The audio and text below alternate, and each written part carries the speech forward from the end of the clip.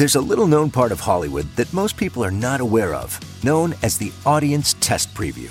The recently released book, Audienceology, reveals this for the first time. Our podcast series, Don't Kill the Messenger, brings this book to life, taking a peek behind the curtain. And now, join author and entertainment research expert, Kevin Getz. So the year was 1994-ish. I am in Arizona, I think it was, and we were testing this movie, which I have to say scored in the toilet. I thought it was really not good. I'm being kind. And we went our separate ways and gave the research to these two filmmakers, and they went away and came back a couple months later with a new cut. We retested the movie. I kind of dreaded having to sit through it again. And what I saw was transformative. I could not believe it was a different movie. They literally changed the DNA. That movie was Stargate. That was Roland Emmerich and my guest today, Dean Devlin. These guys really appreciate research and used it the way it was intended to really listen to the audience and create real positive change. So I'm very excited to talk today to Dean, who I since have worked on, I think, all of his movies. Those include Independence Day and The Patriot and Godzilla and TV shows like The Librarian and Leverage. Dean is a writer, director, and a simply great producer. Please welcome my guest, my friend, Dean Devlin. Hey, Dean. Thank you for having me on. How are you? I'm good. How are you doing? Oh, I'm great. I have to say, did you know that we had that commonality of the acting roots? I did not know that. Yeah. Well, you and I have certainly been through the ringer on the test screening front. And I am immediately brought back to one of my favorite screening stories, and that has to do with Stargate. You want to tell us about it because it was such a learning experience. And for people listening that don't necessarily know about the depth of change that can be made through the testing process, we really made a DNA change with that movie based on audience feedback, did we not? We did, but it was also an enormous lesson in interpretation. It was the first film that I had ever produced, but there were other people involved who were very, very experienced. And the first test screening went poorly. I believe we had something like a 55 or something like that in the top two boxes of excellent and very good. And we had a very high number in people saying the movie was slow. And the executives involved at the time said, yes, there's too much of this talk stuff and not enough action. We need more action. We need more excitement. And I was a first-time producer, but my instinct was it was slow because we weren't involved with the characters. We didn't care about them. There was no reason to root for them. But I was overruled and told, shut up, kid. Let the people who know what they're doing do what they do. And Roland and I went out and we shot an entire new action sequence. And we cut out a ton of dialogue sequences and backstory stuff. And we tested again. And the test went down from the 55 to a 50. And our slow rating doubled. It was twice as slow, even with much more action and a shorter movie. Because it's not about necessarily the length of the movie, is it? That's right. It's the engagement. And so since nobody else thought the movie was ever going to get released at that point, Roland and I did a massive recut of the film. And we took out the new action sequence. We put back not only the talky stuff we'd cut out, but we added a bunch of talk stuff that we had cut out before we'd even screened it, because we had been worried that it was too talky. And then the other thing that had come out in the test screening was that our villain seemed too easy to defeat. Too easily defeatable. Yeah, absolutely. And felt like a weak villain. And that's when we came up with this idea that instead of the character being someone who worked for aliens from outer space, we decided that he was an alien from outer space. So we did a complete redo of his character. We made his eyes glow. We had things glowing in his cheeks.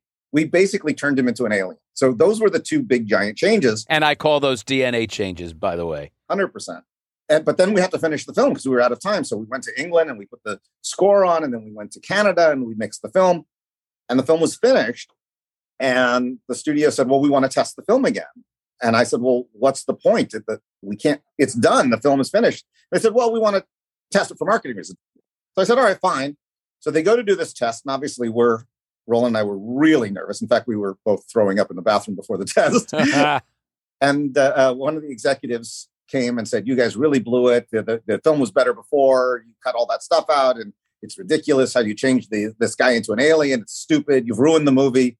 I went, great. Thank you very much. And then we tested a 92. And the slow rating was completely gone. Wasn't there something you also did with the portal, if I remember? Like you made it a really cool portal? The adventure of going through the Stargate. Right. Was this kind of thrilling roller coaster. And it was at the end of the first act. And it was you who said, is there anything you could do to give them one last kick at the very end of the movie, just so they walk out with one last kick? And I said, well, why don't we just go back in the Stargate one last time? And so then we just basically reused the exact same effect again at the end. And that gave it that big kick. Yeah, sometimes movies need that punctuation mark, don't they? Yeah, that last thing you remember as you walk out of the theater. Exactly. And now you, of course, mentioned Roland. And by Roland, we mean Roland Emmerich. And you clearly were partnered and had a very successful partnership for many years. Stargate being your first together, but also, of course, Godzilla, The Patriot, and a little movie, I think, called Independence Day. Was that the name of it? Yeah, that little one. How did you meet Roland, and how did you guys decide to partner? I mean, partnerships are like marriages. So what was it that the two of you said, we complement each other, whatever it may be, that got you together? As you pointed out, you and I shared this DNA of having been actors. Well, I was a young actor in Hollywood, and Roland had decided he was going to do his first English-speaking movie. And he came to Los Angeles to cast for it, and he cast me in one of the three leads. And it was a pretty terrible script, to be honest. Who wrote it? All right, you don't have to say. Well, the problem is Roland who wrote the film, but I hadn't realized that. And when we were on set, I was very critical of the script. And I said, my God, you're so good with the camera. You're so good with the actors. You're such a good director. Why are you directing this weak script? And that's when I realized he wrote the script. Open mouth, insert foot. Exactly. But his English was not what it is today. And so the dialogue was very stilted for an American actor. And so I asked Roland, would it be okay if I improvised some of my dialogue? And he was like, sure, absolutely. And I did. And then about 3 days later, he pulled me aside and he said, we have a big problem. I said, what's that? And he goes, all the other actors are very upset. I said, why? And he said, you have all the best lines in the movie now. He said, would you mind rewriting their dialogue? I said, no, I would love that. And so suddenly I was rewriting the dialogue. Well, when the film was finished, it really didn't work very well. And Roland asked me what I thought we could do to improve the film. And I had some ideas. And he said, great, write those scenes up. I'll come to Los Angeles. We'll shoot those scenes. And that'll be the movie. And so we did. And it was a really fun experience writing for him and working with him. And off of that film, he got hired to do a movie called Universal Soldier. And he asked me if I would write the film or rewrite the film because it was an existing script. And I did. And that started a partnership that lasted 12 years. Wow. One of my dearest friends in the world named Leilani Jones played a reporter in that movie. She had just won a Tony Award on Broadway. And I don't know if you remember her, but she was in your movie. Oh, fantastic. So, you have this infectious, insanely positive, proactive vibe to you, Dean. And I've always loved you for that because you always bring a positivity to everything you do. And you've also are a great man of conviction. You stand in your truth, you know what you want, and you ask for it. And I know that there's several situations where you've had to go up against people. And one in particular you share with us in the book. It was a movie you produced called Cellular. And it's a really great story. I mean, you have to imagine that I've heard this story, versions of this story, many times in my career. But I chose to put this one in the book because it really illustrated how sometimes you just have to trust your initial instincts. And can you talk about that a little bit, about how that went down? And for those who aren't familiar, because it was not a terribly successful movie, tell us a little recap of what the movie is so that we can get into it contextually. Well, the short of it is, it's a young man, somewhat self-obsessed, who gets a call on his cell phone from a woman who's been kidnapped. She's rigged up the phone that's falling apart in her hands. And she was able to get one call out, and he answered the phone. And the idea is he has to find her before he loses that connection. And the whole movie is these two people who've never met, where one is trying to save the other. Whose idea was it, by the way? Gosh, I'm forgetting the writer's name. I thought it may be generated from you. No, it was a spec script. Got it. And I fell madly in love with it. And being almost 60 now, my brain doesn't remember things that it should. But so the story on that went that we had shot the entire part of the movie from the boy's point of view, but we had not yet shot the point of view from the woman who's being held hostage. In this case, it was Kim Basinger. And just before we went to shoot it, the director decided he wanted to do a massive rewrite on her side of the phone call. We're talking like the day before, right? Or something. Yeah. Literally the day before. And he felt that in the version of the script that I had developed, that the character had been way too proactive and that someone in that situation would just be crying and upset. And I suggested that seeing our lead actor just being crying and being upset for 2 hours would not make her a compelling character.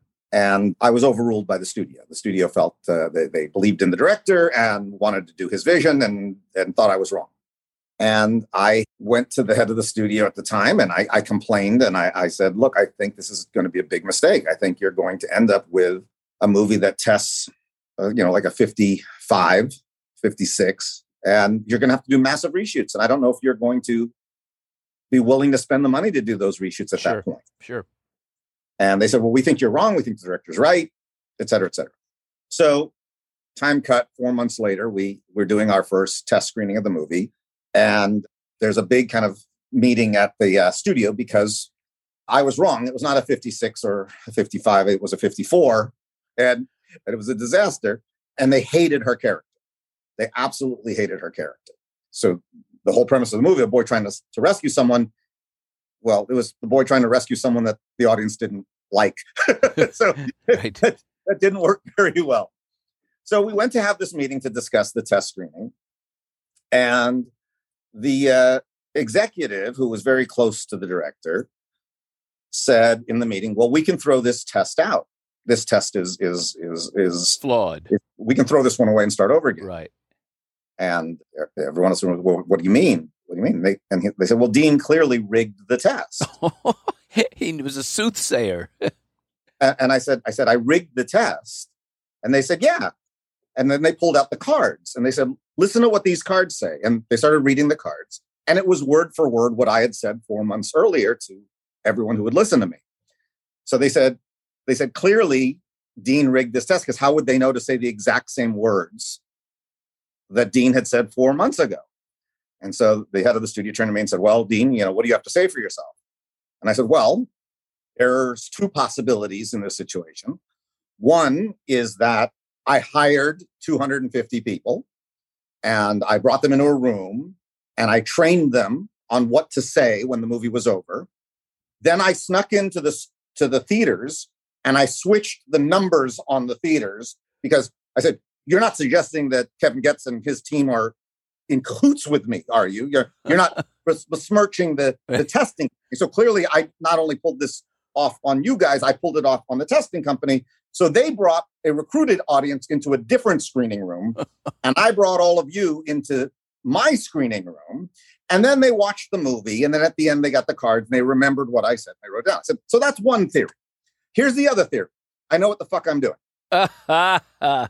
So which one seems more likely? Yeah, I know. It sounds like when Shelley Winters was asked to read for a part by a young casting director, and she pulls out 2 of her Oscars and put them on the desk and says, here's my audition, do your homework. Here's my callback. Exactly. It's so great. It's like, come on. So the bottom line is that they listened to you. You did make changes. And the frustrating part, of course, at least how you expressed in the book, is that they tested it. You said the scores are going to go up X amount. They went up that amount. And then they ended up going with not your cut. Yeah, they decided that they should split the baby and do some of my cut and some of the other cut. And they never tested that version. And I'm not surprised they didn't because it would have been a disaster. And that's the version they released. And it was sad because I think that there's a lot of good things about testing. I really believe in testing, but I do think it's about how you interpret the test.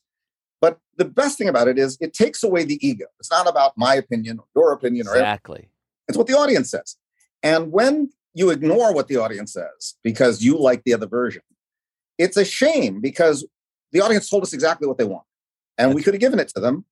And it would have been a better picture. You know, it's so funny. My book is called Audienceology, but originally the title was called "Don't Kill the Messenger," and it was. I think I might have told you that, but Simon and Schuster suggested this other title for a variety of reasons, and we went with it. And so it speaks to that so well. I really appreciate the fact that I've seen you in action, and really, as I said, you have a strong conviction. You stand by it. And, you know, you can't control how other people are going to, what they're going to do with the final result. I often say to people, whether or not you make these changes that the audience has said to you, and I am literally sharing what they said, whether you do them or not will make no material difference on my life at all. You have to understand that. I'm just trying to make you as successful as you possibly can be using this feedback. And it's just feedback, you know, so I completely agree with you. Now, I imagine you wish you had that feedback on Godzilla, because I know you also talk about that in the book. What happened there? Godzilla really has to do with a script I wrote where I made major mistakes in the script that were not recoverable without reshoots and without massive editing. But in regard to what we're talking about today, though, the problem was we had a day the movie had to come out, and we had made a decision not to test the film. We just said, look, we don't have time. We have to just bet on the movie we've made and hope that it all works out so that we could make this date. Now, obviously, we should have pushed the date because the very first time that I ever saw the movie playing in front of an audience, it was the exhibitor screening, which is when you fly in the theater owners to Los Angeles to see the movie.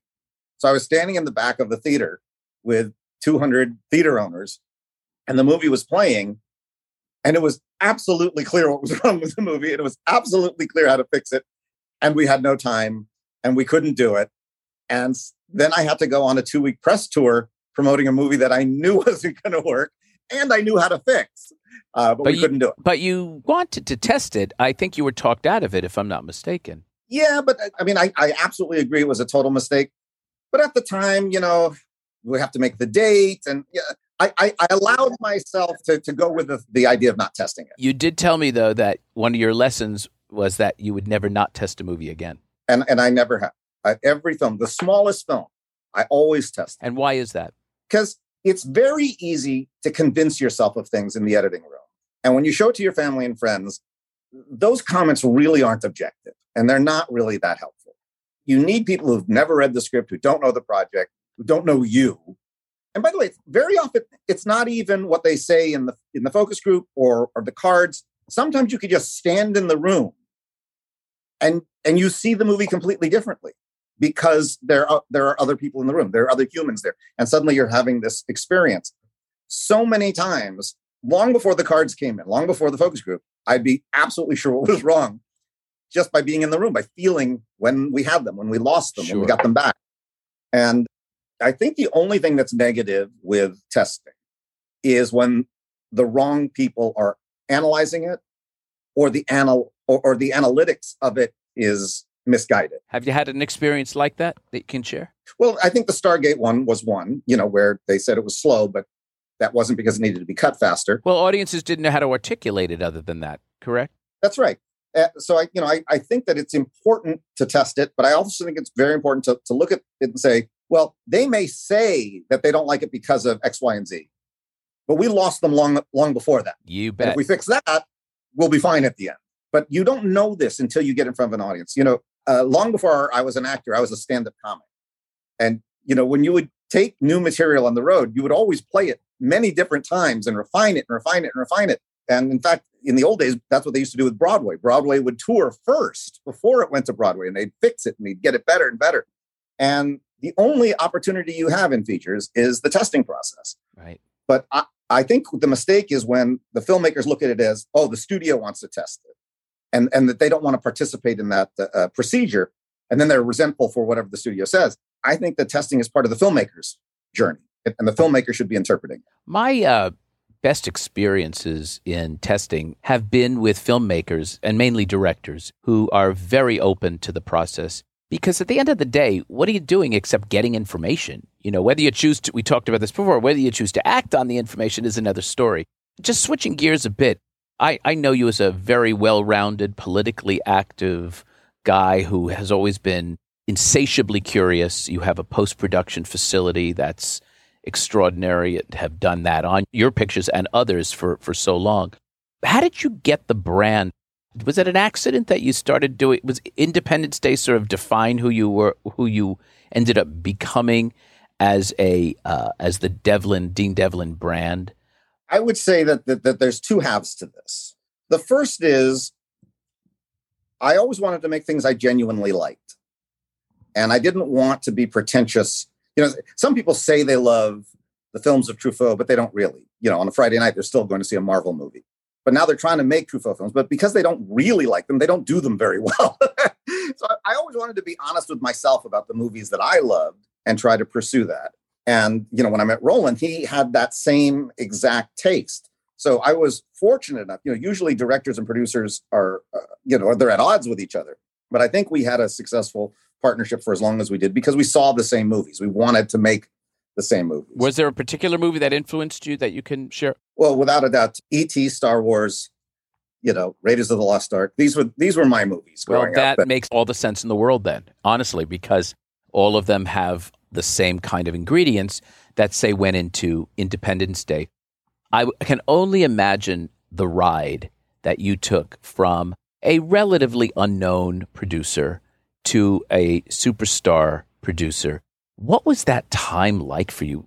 That must have been a head trip and a half. The entire experience of making Independence Day, occasionally I'll teach at film school, like I'll teach at Chapman University. And I'm always reluctant to talk about Independence Day because it was such an anomaly. I never had experience like this before. I've never had one since. You know, we wrote the script essentially in 2 weeks. We gave it to the studios on a Wednesday. It was sold by Friday. And Monday morning, we were in pre-production. Oh, my Lord. And nothing ever went wrong. Oh, God. I mean, that just doesn't happen. Nothing went wrong. The entire experience, I kept waiting for the other shoe to drop, the thing that was going to go wrong. And talking about test screenings, we had this test screening in Las Vegas. And at this point, the commercial had already played on the Super Bowl. And that was one of the most iconic. In fact, when you think of movie and Super Bowl advertising, just in that same breath, the only thing that comes to mind, in my opinion, is the blowing up of the White House in the Independence Day commercial. It caused a giant ripple in the culture at that moment. Wow. So we go to Vegas to do this test, but part of the test is they did not tell the audience what movie they were going to get to see. They didn't tell us where we were going either. If I recall, we got on a plane. I think they said 3 different cities. That's right. They didn't tell us which one it was going to be. And we all got on the plane. Tom Sherrick orchestrated it, right? That's right. So we get to Vegas. And now remember, this is the days when we still made movies on film. Just to say, I'm sorry for the listener, unmarried Prince. They had a separate picture track and a separate soundtrack, and they worked on 2 different platters, right? And so there would be a lot of mishaps in those days. That's right. So we went to do the test screening, and we're very nervous. We're standing in the back of the theater, and the credits come up. And as soon as it says Independence Day, the audience went insane. I mean, screaming and cheering. Yes. And we're like, oh, my God. And just in that moment, the film broke. And the lights went up. And now people are racing into the projection booth to try and fix the film. It took about 10 minutes before the film could play. And the cheering lasted the entire 10 minutes. And if you remember, I had to go down there and make announcements. So, folks, they're telling me it's only going to be 5 minutes. Just stay with me. Everyone was with us. Everyone was with the movie. I'd never experienced anything like that. Now, so the movie comes out. It's a monster hit worldwide. And how does your life change? We were suddenly in demand. And our ability to get stuff done had improved dramatically. But The flip side of it was we were suddenly within the studio system. When up to that moment, we'd always been outside of the studio system. And we spent several more years in that studio system. And then at some point, my relationship with Roland ended and we stopped making films together.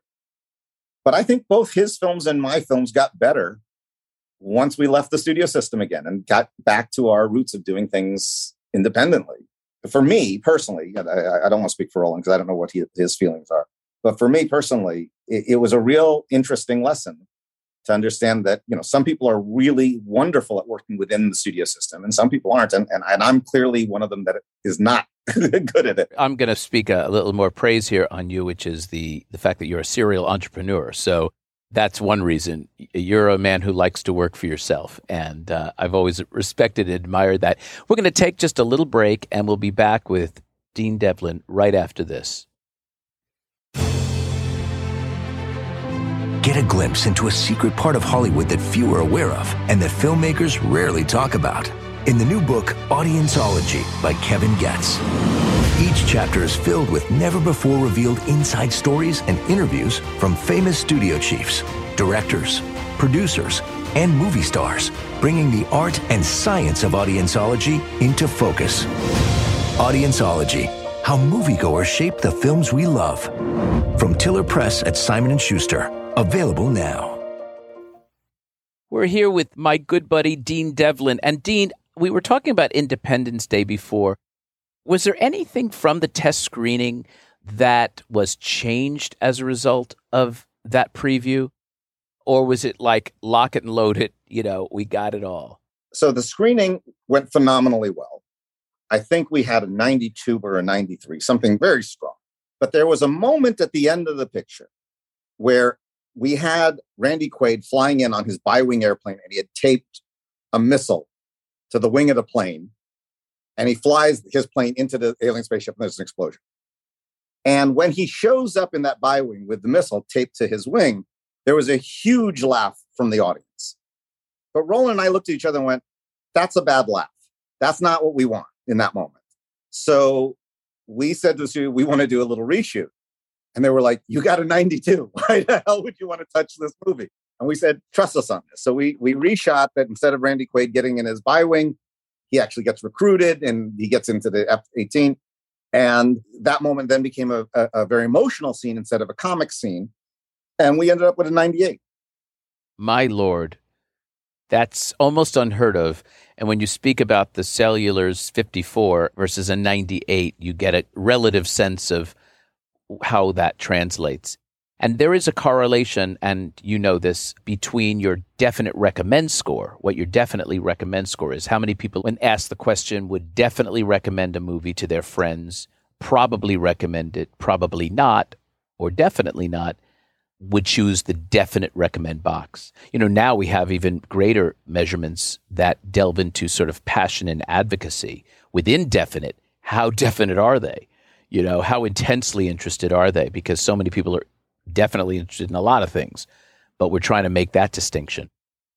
The testing process also on another movie that you did, which is one of my maybe my favorite movie you've done, which is The Patriot, mainly because I am a major Revolutionary War geek, nerd, love that time period. And I thought the movie was so well done, so authentic. And I remember those test screenings. What do you remember from them? I don't remember giant issues on that movie. I don't think there were. I think there were little tweaks throughout. I think we only tested it twice because the first one was very strong. And then we did a series of tweaks. I don't think we did any reshoot. I think you toned down some of the violence, if I recall, because I think there were particular segments that were really against the gore. That's right. Although there was one thing we did. Yeah, I remember this. We were asked by the ratings board to cut short a shot where the cannonball took a guy's leg off. And so we cut it just on that frame. And the reaction got much worse because what people imagined was worse than seeing the leg go. Oh, gosh. I've heard that story a number of times where someone would say, either the MPAA would say, tone down this nudity scene. And it would be more suggestive, but less grinding, let's say, but more under the covers or something. And they'd say, we did exactly what you said, but why is it more gratuitous now than it was before? Yeah, so fascinating to me. I want to segue for a second into your directing career and to move into Geostorm, which I know you learned a ton on, and I know we tested a lot. And I'd love to know if the testing process differed for you from the point of view of a director versus that of a producer. And if so, how did it differ? Well, I can't say it's really from the directing chair that made it different. What made it different was that I wasn't in charge of the movie. And it was a very interesting thing because I had a very strong producer who was co-financing the film. I had a studio that was very interested in developing that relationship with that producer. And I found, even though I had written it and I was the director, I had very little power on my own film. And I don't believe that there was ever a single cut that we tested that was the way I wanted the film to be. So it was a very frustrating thing where half the changes were changes I wanted, or a third were changes I wanted. A third was changes that Warner Brothers wanted, and a third was changes that my producer wanted. So it was very much a thing where I would feel like we took 2 steps forward and 3 steps backwards. And it was very hard to move the needle with 3 very different opinions on what the film should be. Oh, almost untenable. I've been in that situation more times than I care to recall, and it almost always leads to certainly frustration, but failure, because even though the movie made a bunch of dough internationally, it could have been, to your point, a different kind of movie if there was a singular vision. And I see this happening a lot. People sort of need to pee on it from each entity, and one can understand why. If someone's putting money up, they deserve to get their opinion heard. If someone is distributing it worldwide, they get to bring their opinion, et cetera, et cetera. But as the director, my guess is that you didn't have that with Roland. You empowered him. Is that fair? Yeah, I felt that my job when I worked with Roland was to be a buffer between him and the studio and any other outside influences. That I'd rather them be mad at me than mad at Roland. So I would always put myself in that battle. And any disagreements that Roland and I would have on a movie was always kept between us. That anytime we spoke to anyone else, I represented whatever Roland wanted at the end of the day. If I wanted to talk him into something else, that was a private conversation we'd have, and I'd either win that argument or I would lose that argument. But I looked at the partnership as a partnership. But here I was in a situation where I felt like I had a lot of masters to serve. And on one hand, I felt like I wanted to serve those masters and that they were trusting me to direct a very expensive movie and a large movie. And I wanted them to be happy with the film and I wanted to be a good partner. But I think that, when you're dealing with those kind of movies at that kind of budget in those situations, if you don't have a producer who's fighting for you, you really have to be a bully. And there are certain directors who are able to do that and they just get what they want. And I kind of understand why they behave that way. But I'm not that kind of person. I don't function like that. So I found myself in a very difficult situation. I think we tested 3 times while I was still on the picture. And each time it would only go up about 3 points each time. So I think I ended up improving it by 9 points by the time I was asked to leave the picture. I was going to say at least that. I think my final test score was a 73. I think that was the last test score I got. And there was still a ton of stuff I wanted to do to the picture that I had not been allowed to. But they decided to move on from me, and they brought Jerry Bruckheimer in. Jerry Bruckheimer brought in Danny Cannon to direct, and they reshot 60% of the film. And not only did they reshoot 60% of it, then the 40% that I had shot, they completely recut and changed the tone and the feeling and made it a very, very different movie. And it took another 1.5 years. They spent a lot of money. And at the end of the day, when they tested it, I think it tested a 74. I think they'd improved it by 1 point. Wow. And it was It's a heartache. It was a heartache for me because I really felt I knew what was wrong with the picture. I felt like I knew how to fix it. And you've had this experience with me before where I was just going to say, I don't even question it.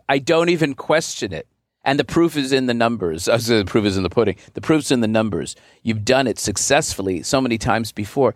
It's so funny. It's just like you said before, because I know what the fuck I'm doing. It's like you went with me, go with me, believe in me, stay with me. And that I find just a funny kind of part of our business. But let me be really honest. I believe I could have improved it. I believe that I could have made a success out of it.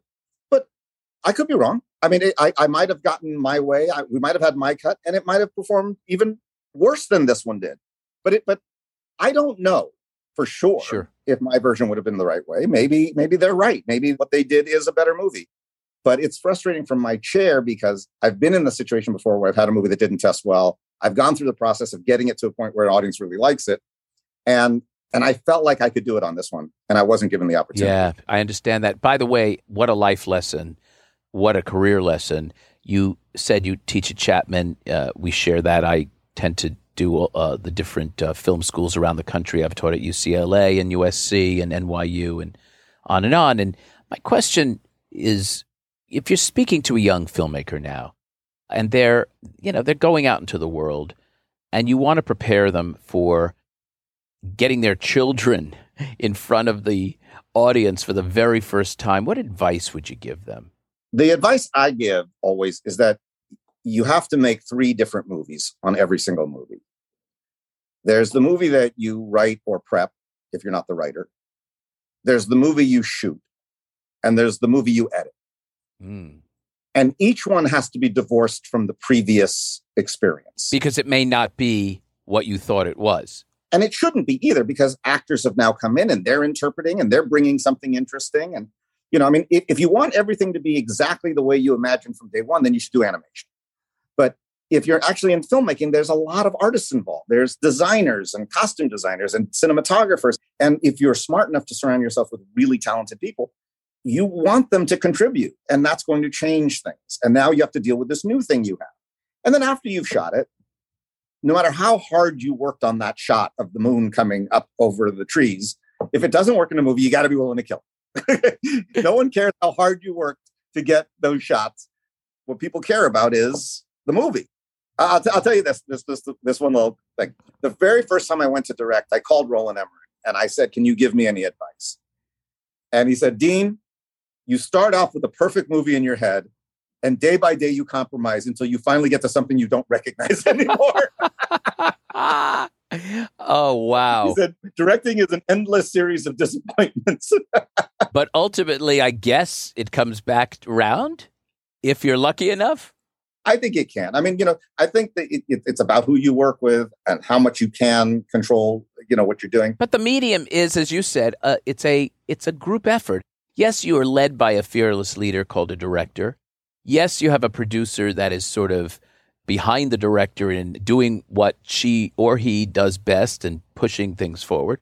But at the end of the day, you've got financiers, you've got people, et cetera, that it's not an artist who can take a painting and put it in the back of their closet, for example, if they don't like the work. That's right. I mean, I think you want to try and put yourself in a position to succeed. If you can work with people who share your vision, you have a better chance of success than working with people where you're constantly fighting about what that vision is. But not everybody has that opportunity. Some people have to take the job that they're given, but it's tricky. So my advice is to be careful who you work with, be careful who you surround yourself with, and try to work with people who are smarter than you, who can teach you things. There's an interesting thing with filmmakers where they try to surround themselves with people not as talented as them, or people who won't challenge them so that they can be the smartest person on set. And that's always a mistake. Dean, I cannot agree with you more. At Screen Engine ASI, I have made it a point to hire people that were more talented than I and who could solve issues better than myself, et cetera. You have to do that's part of great management, I think, and part of being a great producer, right? Because at the end of the day, you get all the credit anyway. Oh, wow. Well, what are the 3 most important positions if you could only pick 3 keys, and they could be the accountant, they could be the editor, they could be the DP. What 3 areas would you say are the most crucial to make you do your job most effectively? I'm going to ask it as a producer, and then I'm going to ask it as a director. As a producer first? There's no question. As a producer, it's the first AD, it's the line producer, and the UPM. That's what's going to keep that train running. Well, let's assume the line producer is the UPM, which often is the case. What would be a third? Then to me, it would be the DP. Aha. And as a director, does that change? It actually does for me as a director. What is it? What are the three? For me, the DP is still, obviously your big partner. But for me, the production designer is a gigantic contributor. To not have my production designer would be a nightmare. Wow. But also a line producer who fights for what I need. Because I've been in a situation where I had a line producer who had no interest in what I wanted to do. You mean like put in by the financier? Yeah. Which is like as a babysitter. That as a CEO of a company, my parallel to that would be someone putting in the chief, either the CFO, the chief financial officer, or the chief operating officer, and act as sort of a babysitter. Fortunately, in my company, that hasn't happened. I have all my keys, if you will. But here's the thing. With you at the top of that company, there was a very interesting TED Talk I saw. And I'm forgetting who did the talk, so forgive me. But what they said was powerful. They said that if you're a creative person in any field, chances are above you is a bean counter. And they said that's actually the way it's supposed to be. Because you should be free to dream, and someone else has to make sure that you're not being insane and that it's doable. He goes, but the mistake that companies make is that above the bean counter, you need one more creative who knows when they're being overly tight on the money and they're screwing up the vision. And I think in the case of your company, you are both a businessman and you're a creative. So you have the ability to know if anyone above you is being overly bean counting or overly analytical, where they're missing the creativity. And I when I saw that speech, I really thought that was right. I thought, a good director needs a strong line producer to keep them in budget. But above that line producer, you need a really good creative producer to know when they're going too far. Wow, that's absolutely, I stand with you on that. I think that's absolutely the case. Before we break, and I could talk to you for hours upon hours, but you are really concentrating and have been concentrating for the last several years on sort of television and streaming as opposed to features. Any particular reason for that? Have features changed for you in your mindset, or is it just following the business and where it's going? Well, I hate to say this because I love movies. I think movies are important. I think movie theaters are important to our culture, but I think movies are dying. And it makes me sad. It breaks my heart, but it's true. I see it even in my own house when our family goes onto Netflix. Very rarely will we choose a movie. We're going to choose a TV show. And if we like it, we're going to watch all 20 episodes or however many they've got. I mean, there's a whole lot of reasons why we can talk about of why movies are dying. I really blame the studios and the theater owners. But where I knew it was really dead was when I was teaching at Chapman University a couple of years ago. I had 150 film students mostly from America, but about 30% from around the world. And I asked these film students, how many times a year do you go to the movie theater? And the answer was 3 times a year. And I said, what movies do you see those 3 times a year? And they said, Marvel movies. I said, okay, do you want to make Marvel movies? Oh, no, I want to do movies like Coppola. I want to do movies like Scorsese. I said, okay, well, if you want to make movies like those guys, where do you want people to see your movies? And they all said Netflix. And I thought, okay, if the next generation of filmmakers don't want to make films for theaters, it's over. Then why are you blaming it on the studio? What does the studio have to do with that? I think that this goes back about 20 years ago. Mm-hmm. The studios changed the way they made decisions. It used to be there was one guy at the top who rolled the dice. And if they bet on the wrong movies, they got fired. And then this new kind of green light committee thing started happening, where everybody had to vote on which movies they made, and you had to get a consensus. And this was also that people wouldn't get fired. And what ended up happening was the studios felt like, well, if we're going to make a movie, we need to know that there's a pre-existing audience who will see it. So that started this endless sequels, remakes, based on a video game, based on a giant children's novel, which is fine to be part of the business, but it became the entirety of the business. And what ended up happening for the audience is everything they saw was something they'd seen already. And so we had this huge migration, especially of younger males, to do other things that were more interesting, to play video games, to do things that were not as expected. Peter Jackson, I think, is one of the greatest filmmakers alive. And even he couldn't make King Kong fresh after 30 versions of it. There was this moment where I remember having an argument with the heads of the studios, and I said, with this new philosophy, you never would have made Independence Day. And the studio exec said to me, you're right, I wouldn't make Independence Day today unless you called it War of the Worlds. And I said, well, that's a problem, because now it's kissing your sister. Now everything is something we've done before. Instead of making this an event of brand new things that we've never seen, that's exciting and new. You just hit the operative. It's brand new things and the bigger one, event. I think people go to see 3 movies a year to be transported to another time and place. And that's why dramas don't play broadly in theaters. They can be seen so easily at home. Same with romantic comedies, faith-based movies, things like this that don't have the scale and scope to be one of your 3 choices. And you're absolutely right. The biggest contributor to the lack of movie-going right now is the Gen Zs and half of the Gen Ys or millennials. Because what's happened is, as digital natives, as you've pointed out, and cord nevers, not even cord cutters, but cord nevers, they have a whole different approach to going to a theater. You and I have a nostalgic approach. When I was 13, we went to see Escape from the Planet of the Apes for my 13th birthday, and that was like cool, and we had pizza afterwards. That's what you did. But the world has changed so drastically now. That's why I don't quite agree that it's the studio's fault. I think they had a part in it, but I really think it's the entire digital revolution. It's a digital disruption that is unrecoverable now. It's not precipitous, but it's a slow decline, and I think most people realize it. Is that your main impetus, though, Dean, for moving into television, or is it just more interesting stories? Well, I love working in television in that the process from idea to on the screen is much shorter. The ability to have creative freedom is much greater. And in the same way, when you test a movie, you can change it and make it better. In a television series, if the first couple episodes aren't so good, you can get it better by the 3rd episode.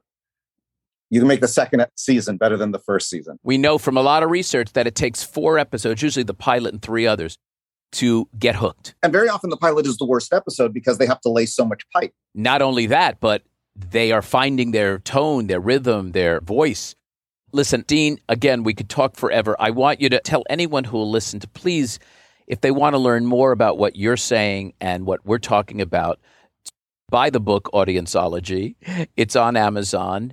It's or wherever books are sold, I suppose. Or they can go on my website, which is KevinGetz360.com. Wait. Do we have an audio version of the book? Yeah, there's an audio version also. And I did it. And it's a beautiful foreword written by another dear friend, Chris Meledandri. And when I said, Chris, who would you like to voice it? He goes, I'm going to voice it. So he came in and voiced it. I had to fight for that one for myself, too, because I said, I'm the one doing my book. But thank you so very much, Dean. You mean so much to me. And our careers have sort of intersected through, I guess, last 25, 30 years. And I love you, man, really. Well, I love you too. And I'm so proud of everything you've accomplished. And I'm so excited about the book. And I can't wait to read it myself. Listen, Dean, we could talk forever. Thank you so much for being here with me today. To learn more about the film and TV projects of Dean Devlin, go to electricentertainment.com and also follow him on Twitter and Instagram. Next time on our podcast, Don't Kill the Messenger, we'll welcome Andy Marks, an award-winning photographer, creative director, musician, and writer. Andy's also the grandson of both comedian and famed television and film star Groucho Marx and famed songwriter Gus Kahn. So it's going to be a really fun discussion. Until then, I'm Kevin Getz. And to you, our listeners, I appreciate you being part of the movie-making process. Your opinions matter. See you soon.